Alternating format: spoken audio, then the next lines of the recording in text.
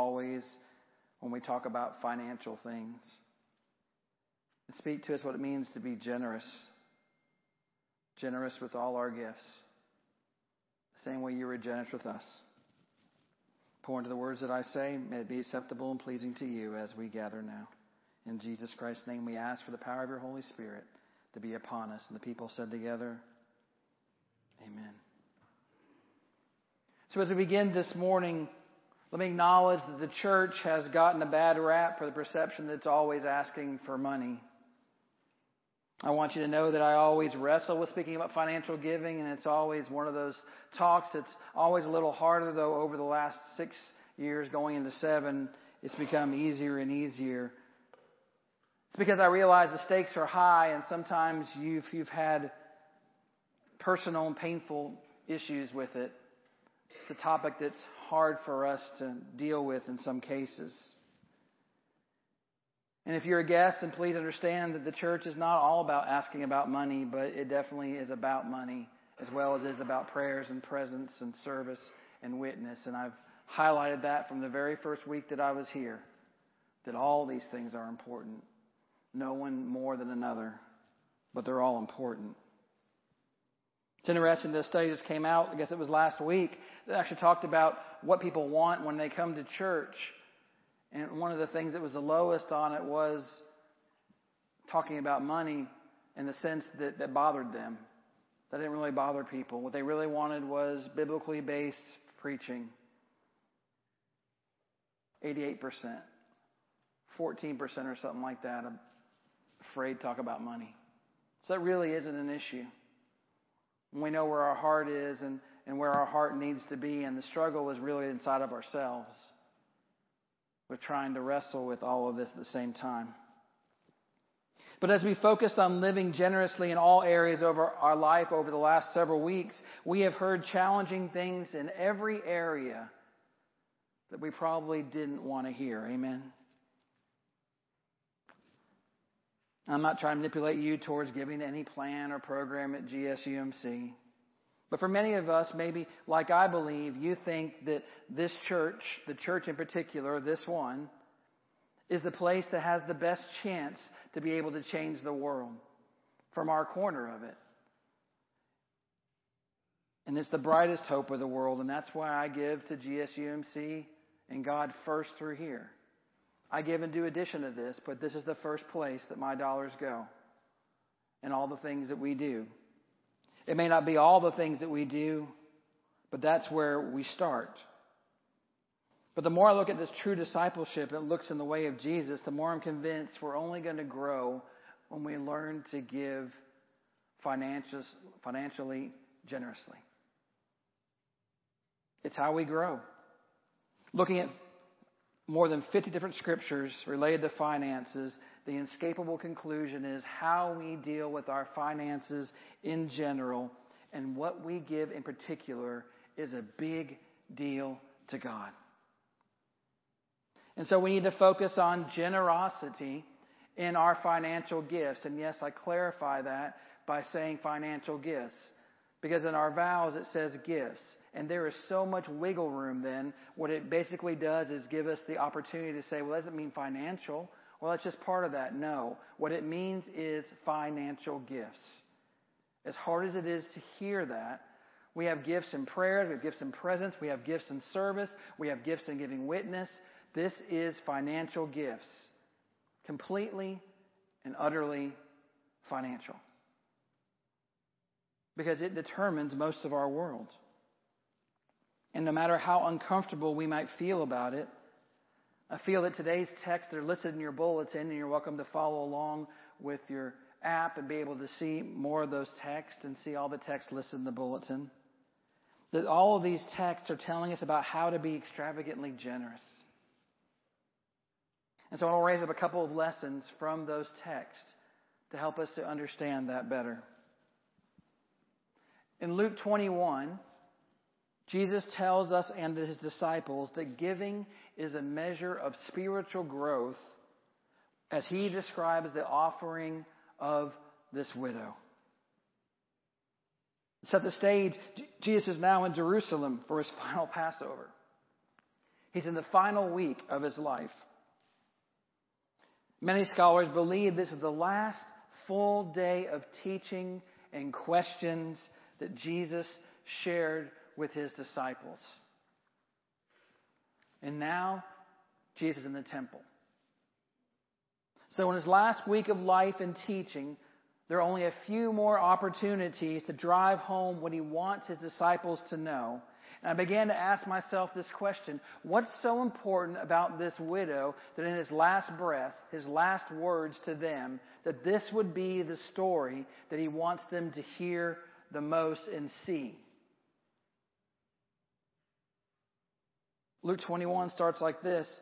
And as he looked up, Jesus saw the rich putting their gifts into the temple treasury.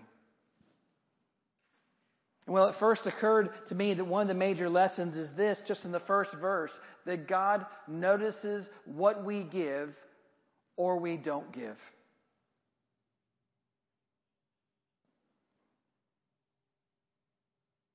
So quiet in here.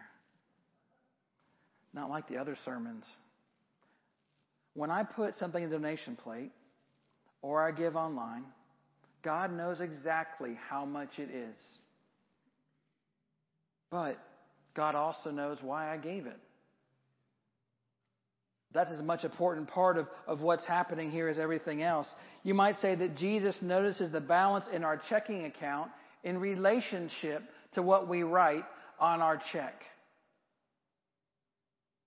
That's a hard truth. Another way, my second week here, I said that and somebody left the church. And I didn't stop saying it. Because it's important. We need to be challenged in that to understand. The 10% or the tithe, nothing besides 10% is a tithe. So just because you give 5% doesn't make that just your tithe. A tithe is 10%. That's biblical. It's all over the Bible. You may give something, but if you don't give 10%, that's not a tithe. But the tithe, what we're trying to work towards, are more. We strive to give as the great equalizer, no matter what it is we have according to Jesus' math. You see, the call is for equal sacrifice, not for equal gifts. All of us are not called to give the same thing, but we are called equally to sacrifice out of what it is that we have been given. But this is more than about money. Yeah, this story is based on this woman's financial gift, but God not only sees what you put in the offering plate, God is mindful of what you do and what you don't do in all areas of your life. God's concerned about generosity in your prayer life, like we've talked about, your Bible reading, your presence in worship and gathering together in small groups, your generosity in service, your generosity in your witness. All you give as committed Christians, all I give as a committed Christian is what God is interested in. All of it. All of it. The temple area was divided into 4 sections. And it was in the women's court where in the temple the treasury was housed. And along the wall were 13 treasury boxes with mouths that were shaped like trumpets. And each of the treasury boxes has specific function. Scholars say several of the boxes were for mandatory temple offerings, others for the 1/2 shekel temple tax. There were a couple of boxes that helped purchase wood and incense, and there was a box dedicated to offerings used to teach the children of poor families. It was thought into this last box the poor woman actually gave her gift. The whole temple tax totaled 23%. All of a sudden, 10% looks real good compared to 23%. You pretty much give that much to the government without even batting an eye. Even 10% you pretty much give to every store you walk into when you buy something. But what do you give to God that is not forced on you? And it's a voluntary thing. Now understand, she didn't have to give this gift to God. In fact, she couldn't really afford to give this gift to God. She's a widow. Her husband had died some time ago, and she apparently had no children to take care of her. And Mark's gospel actually tells us that she is a poor widow, reduced to begging along the streets. She had no home. She had no possessions. I can see her as she stands in the street, holding out her hands to strangers, and someone places coins into her hands for that day. She probably takes some of those coins and goes and buys herself a meal, enough for that day to be able to eat. She can't keep anything. But then she has 2 coins left over in her pocket.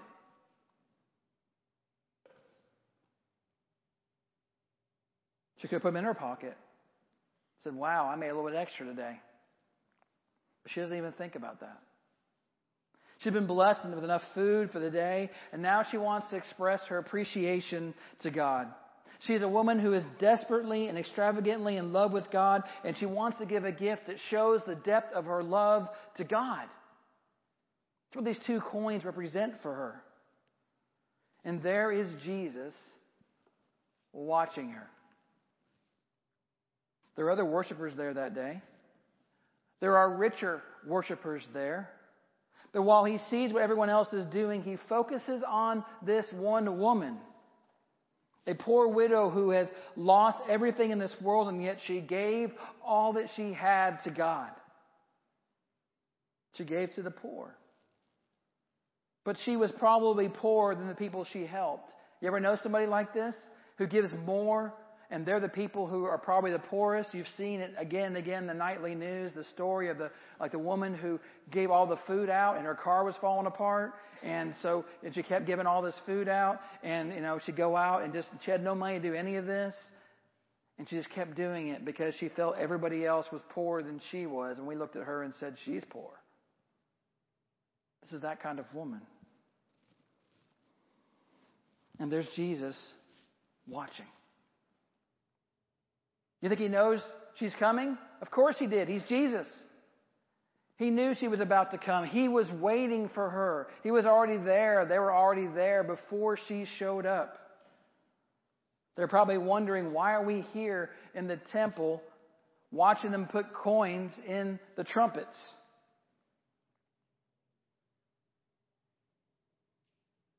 Verse 2. He also saw a poor widow put in 2 very small copper coins. That leads me to the second thing I noticed. God wasn't really interested in the size of the gift. A check for $5,000 shouldn't really influence us any more than a check or 2 quarters of 50 cents being dropped in. And yet in life, very often, the bigger the better seems to be the way that it goes. Now I want you to realize Jesus never questioned the motivation of the rich in their giving. He's not saying anything about them at all. He's not belittling them for what they put in these boxes. He simply compared the gift to the gift of the poor widow. They gave out of the abundance of their wealth. They had a whole lot more where that came from, but she gave all that she had. We belittle the rich a lot of times by saying they don't give enough. But if you had a couple $100,000 or a couple of million, I bet you'd have a little hard time writing that check for 10% of that sometime too.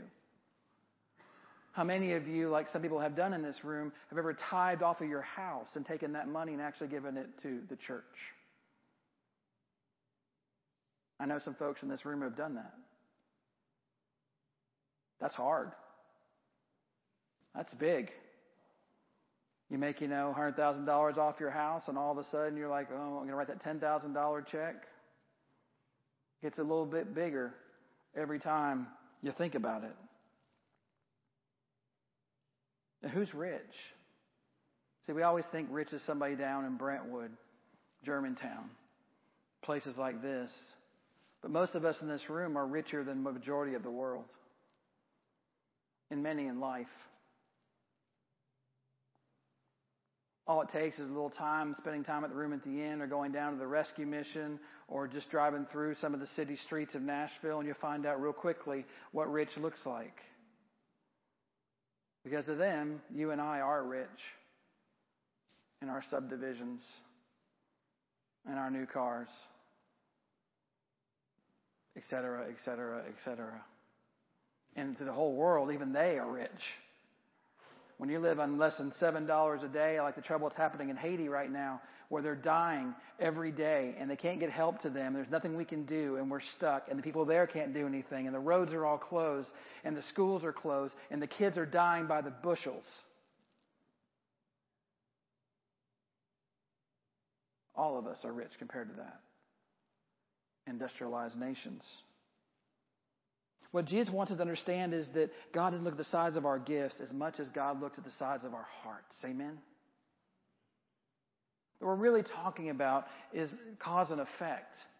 If your heart is big, your gift will be big no matter what it is, if it's according to what God has asked us to do.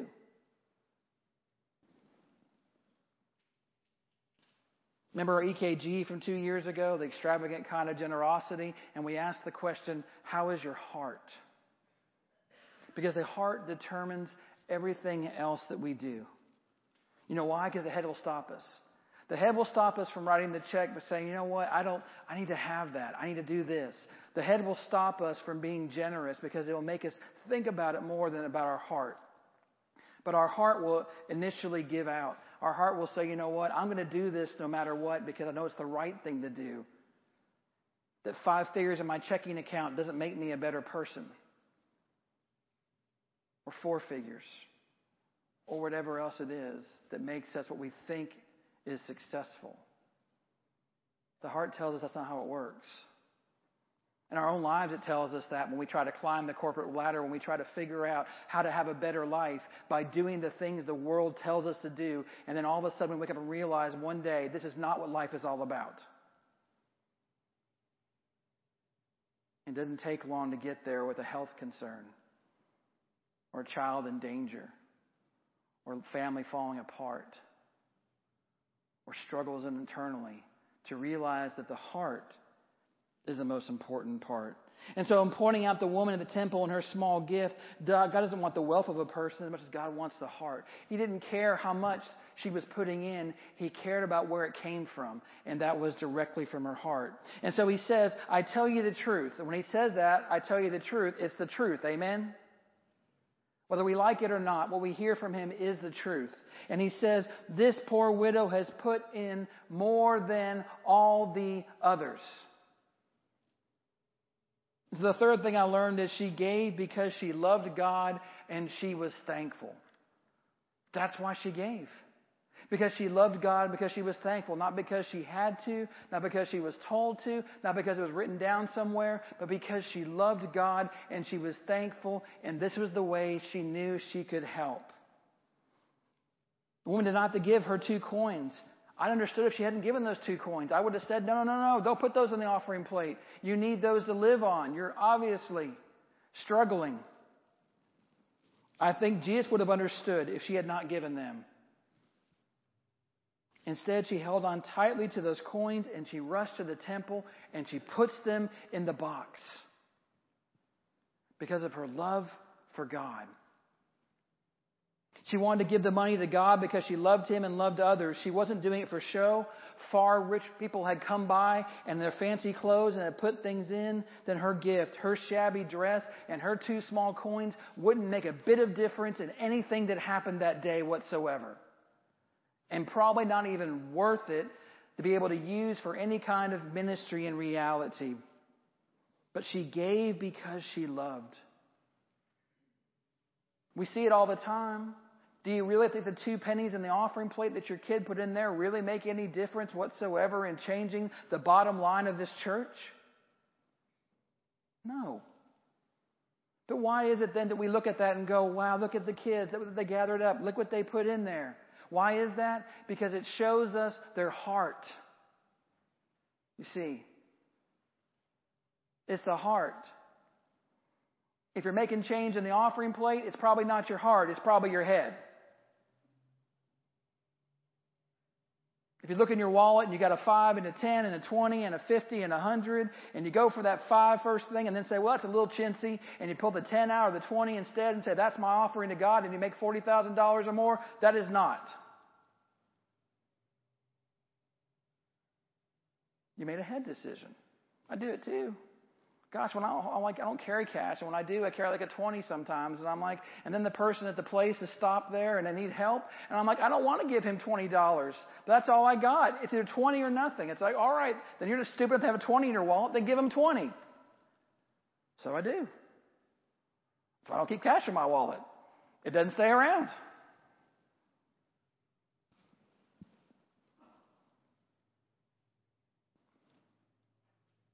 Robert Louis Stevenson said, you can give without loving, but you can never love without giving.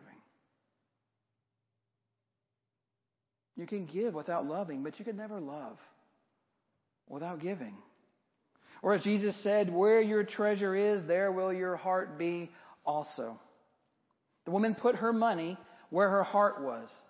She gave it to God. And when Jesus pointed this woman out to his disciples, he was showing them the kind of followers he wanted his church to be after he was gone. God wants worshipers that deeply love and they give of their treasures and their time and their talents because they love. So this morning, the question I have to ask you is this: what is the size of your heart? What is the size of your heart in relation to the love of God? Could you really give your last 2 coins if that's what it took to be able to show God or to be able to tell God that you loved God? Why do you give financially to God? And what do you give financially to God? The why and what?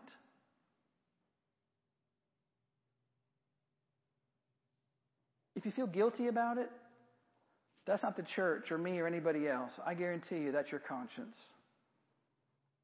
If you have to defend it or figure out why it's not enough, that's between you and God. I guarantee it.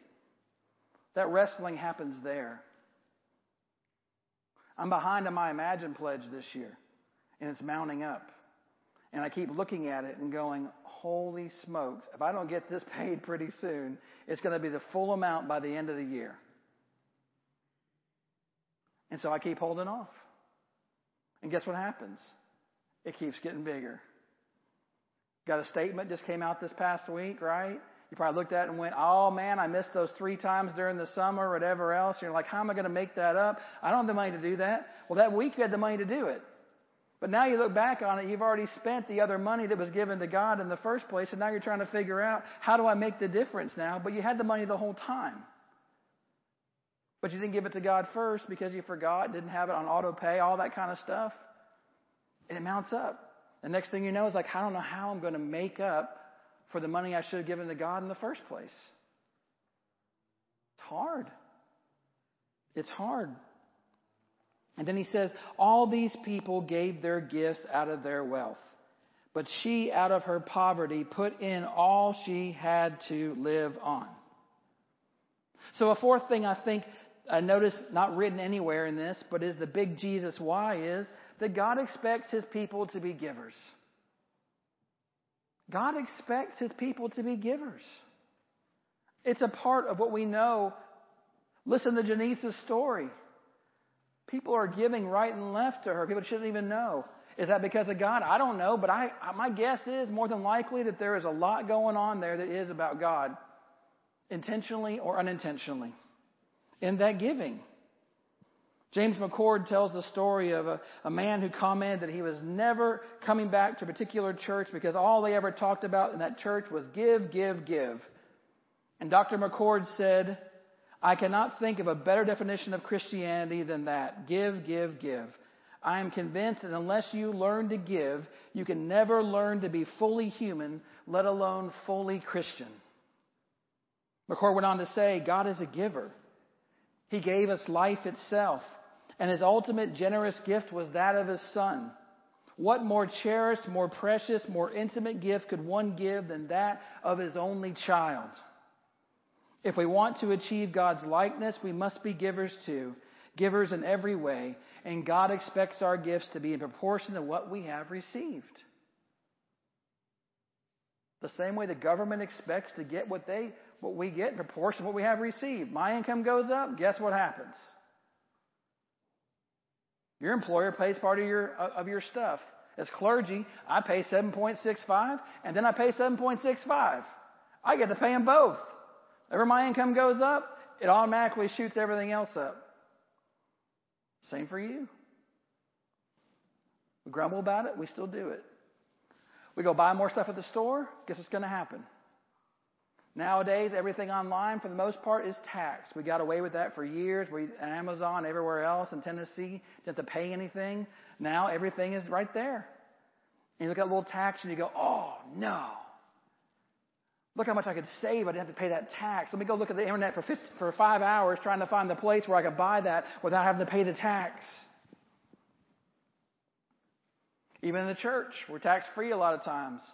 Sometimes we go and buy something in tax. And a couple of years ago, in my last church, someone finally said to me, you know, it's great that we're tax-free sometimes, but the taxes go to build roads, they go to build schools, they go to build everything. Shouldn't the church be a part of that at least in some way? I'm like, okay, so I don't make a big deal of trying not to pay tax on things because tax goes back to our country, to our city, to our state, as Janice said. So the Luke 21:4 lesson Jesus tells us is to give out of your poverty, or a better word would be sacrificially. People who give sacrificially know where their money comes from. People who give sacrificially know that they've worked hard for what they take home. Yes, we all do. But they also know that God has blessed them and provided for them. Amen? That this is how it works. Proverbs 22:9, happy are generous people because they give some of their food to the poor. Whenever you give sacrificially, you're saying, Lord, I want you to be God of my whole life, and my giving needs to reflect that sacrificially. People who give sacrificially trust in God to provide. They're not only socially secure in Jesus, they're also spiritually secure in Jesus as well. When we give sacrificially, it's a whole different place in our life than just giving it off the top or a little bit here. When I give the 20 out of my wallet, it hurts. It's good. It should hurt. It shouldn't be ones and fives. It needs to hurt. Imagine, for many of us, it's been sacrificial giving over the last 2 years as we go into the third year. It is giving above and beyond what we normally give. It hurts. But it also feels good. Luke 6:38 tells us to give plentifully. Give and it will be given to you. A good measure pressed down, shaken together, and running over, will be poured into your lap. For the measure you use, it will be measured to you. What does that mean? The more generous you are, the more generous that God will be with you. Because it just flows. And the more it flows into you and then flows out. When I started tithing 10 years ago directly to the church, not all my other causes at the same time, things really began to change. And ever since, I don't have to look at my checking account to figure out if I can give that $20 out of my wallet. I've never checked ever again. I don't reconcile my bank statements. I know how much money is in there at any one time. But I've never outgiven God. I have never outgiven God. Happens all the time. The more I've held on to stuff, the more that things have not gone right in my life. And I've struggled. It's a big difference being freed from that. For instance, people always ask me about our budget, like, how does our budget work? And, you don't want all the numbers. All the numbers are there for you. We'll be glad to give you any numbers you want to see. But for the most part, most of you are like, I don't care about any of that. But here's something you might care about. In our budget for next year, when we're trying to figure it all out, and it's all just kind of loosey-goosey right now and all that kind of thing. But in our budget for next year, 42% of what you give goes to pay the pastor, me, and our amazing part-time staff. 42%. You may not realize that they are part-time, but they are all very part-time as far as their hours because of how much they give. They give in so many ways. In 2015, it was only 34% of our budget. Our staff was really lowly paid. And with Trey and with JR at that time and talking about it, we developed a plan. over 5 years to get that back where it needed to be. And last year, we actually accomplished it before we got to this year. Fair wages to everybody. It's the best that we can do. Equitable salary. 40% goes to keep up with this building. It used to be 53% of everything that we took in. From 314,000 to 217,000. And folks are always asking, where does that go? Well, here's where it goes. First thing, the mortgage. $70,000. But it used to be $195,000 in 2015. Huge change. But we can't knock out the $70,000 until Imagine finally comes to completion, and until after that when we finally pay off the entire debt, because every month we still pay the mortgage plus what Imagine does, so we're knocking it down. But we can't change the budget until that number is zero. $70,000. We could have $6,000 more a month to be able to use for ministry once that debt is completely retired. Electric, $50,000. Chokes me every time we get a bill for $6,000 in that month. I'm like, $6,000. And then we're like, well, we'll get a break in October. We didn't get a break in October at all. Insurance, $29,000. That's a huge chunk for us. Natural gas, $12,500. And David's his favorite, storm water fee, $28.50. City charges us this, even being nonprofit. $28.50. We don't have that anywhere. Comes out of our budget. Then the other 18% goes into mostly administration, a few other ministry areas of the church, apportionments, which we don't pay in full, but we hope to pay between 45 and 50% this year. We were at 0 when I got here. Most ministry money, especially children, $8,500, and youth, $5,000, comes completely outside of our budget whatsoever. Ministry, like anything, costs money, and the more generous we are in ministry, the more we can do. And we've been generous over the years by being able to do this outside the budget, but eventually it has to come back in, which we're working towards right now. That all of our giving goes inside of the impact budget, not to every little thing that we want to give to. But it completely goes to the inside, and then it comes together that way. The more generous you are, the more ministry we can do. It was shown in the phenomenal giving during the Miracle of the Minibus, which has now got lettering on it, but it's not completely finished, so we're not displaying it yet, but it is back there and does look good, some parts of it. The rest of it will look good eventually. And the incredible faithfulness of Imagine. Who would have thought we'd be able to take care of that much debt over 3 years to get us in a place where we could finally be able to say we're going to see the light at the end of the tunnel, and it's not a train coming at us. That's generosity.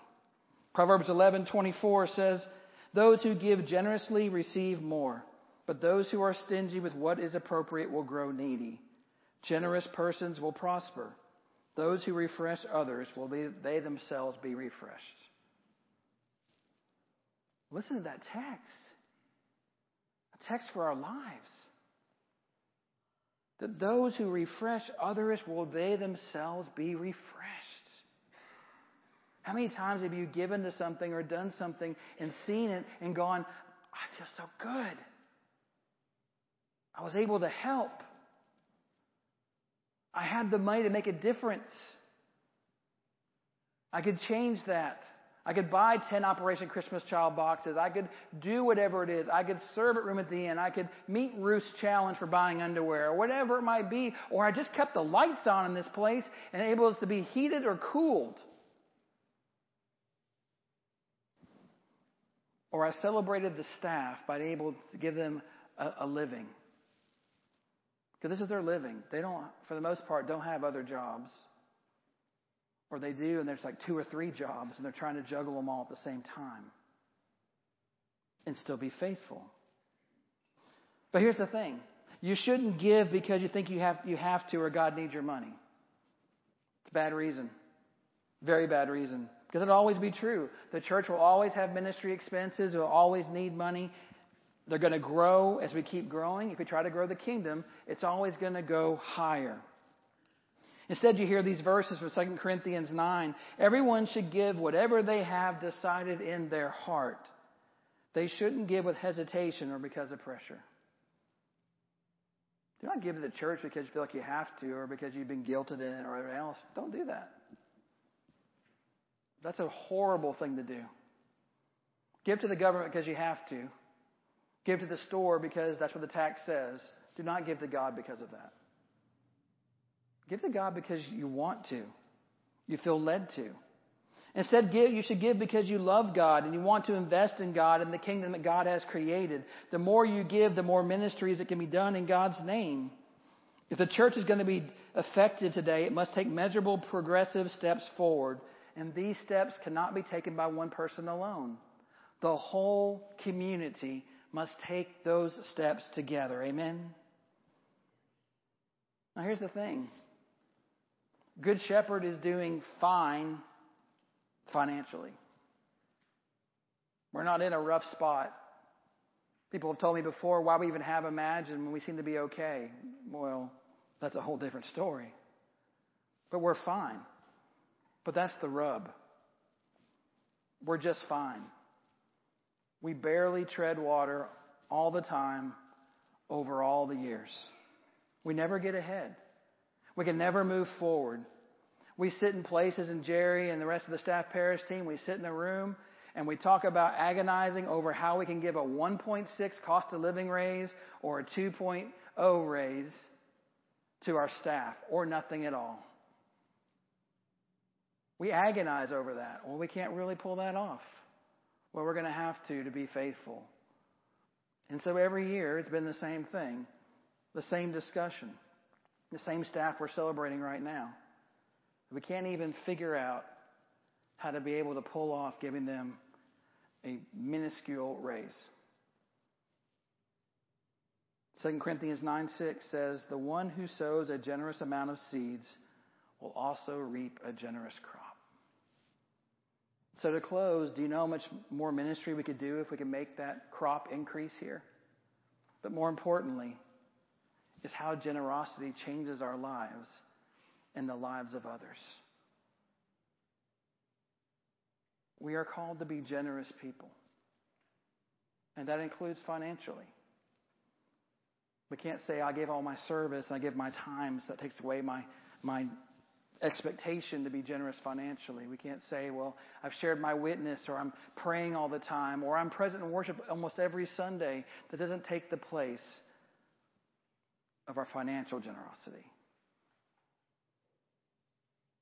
God was generous with us, and God calls us to be generous back to Him and to others. Amen.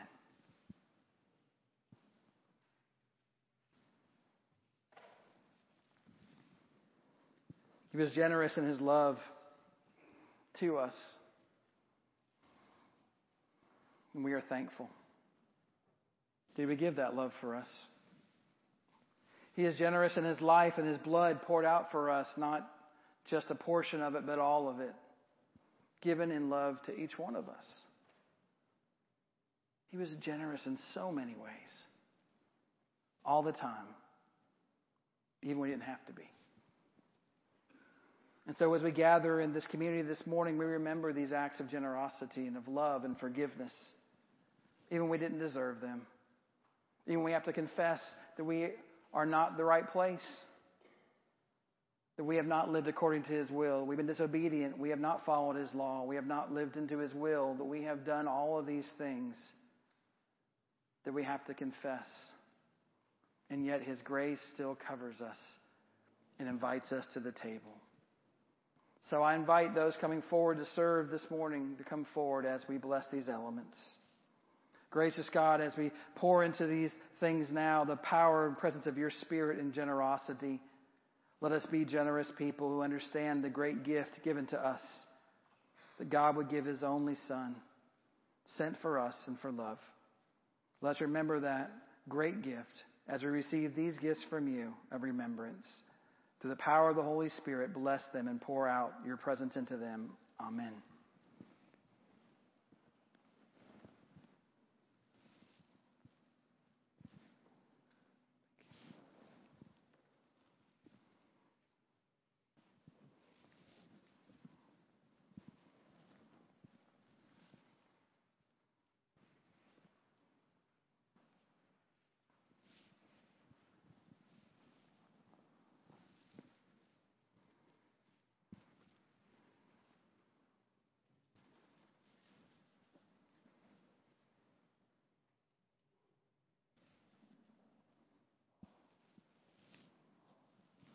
Come forward to receive this morning.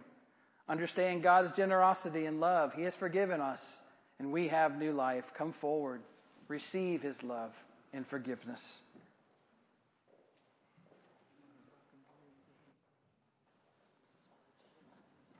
You all right? The body of Christ broken and given His love for you.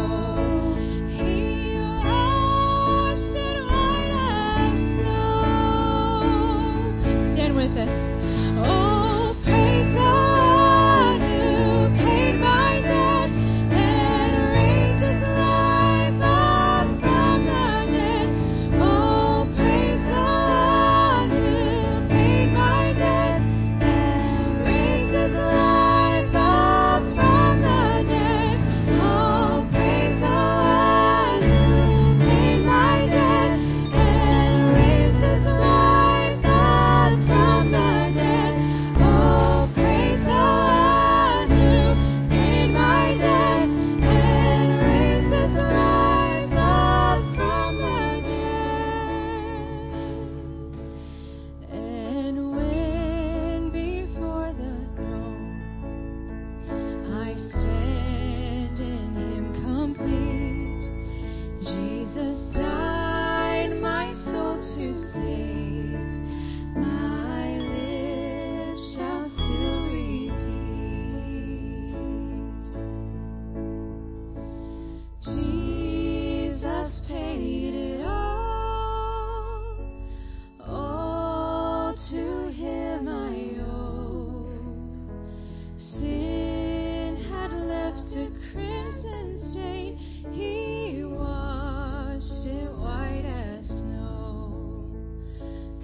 Jesus paid it all to him I owe. Sin had left a crimson stain, he washed it white as snow.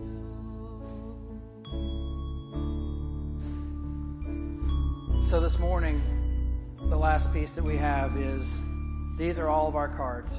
Presence, prayers, financial gifts, service, and witness. All the things that we can be generous in. Chris, they're one per family. If you take one per family and pass them through. Kevin, would you help me out? Thanks.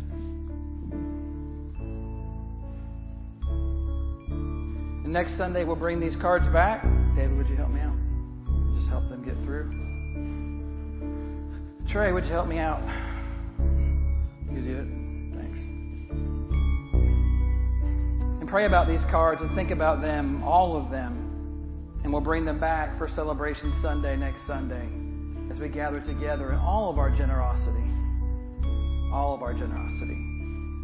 Amazing opportunity. Please don't leave before you get your cards, because we're trying to save mailing them out. And we all know everybody who's here will save ourselves some stamps. Always trying to be good stewards.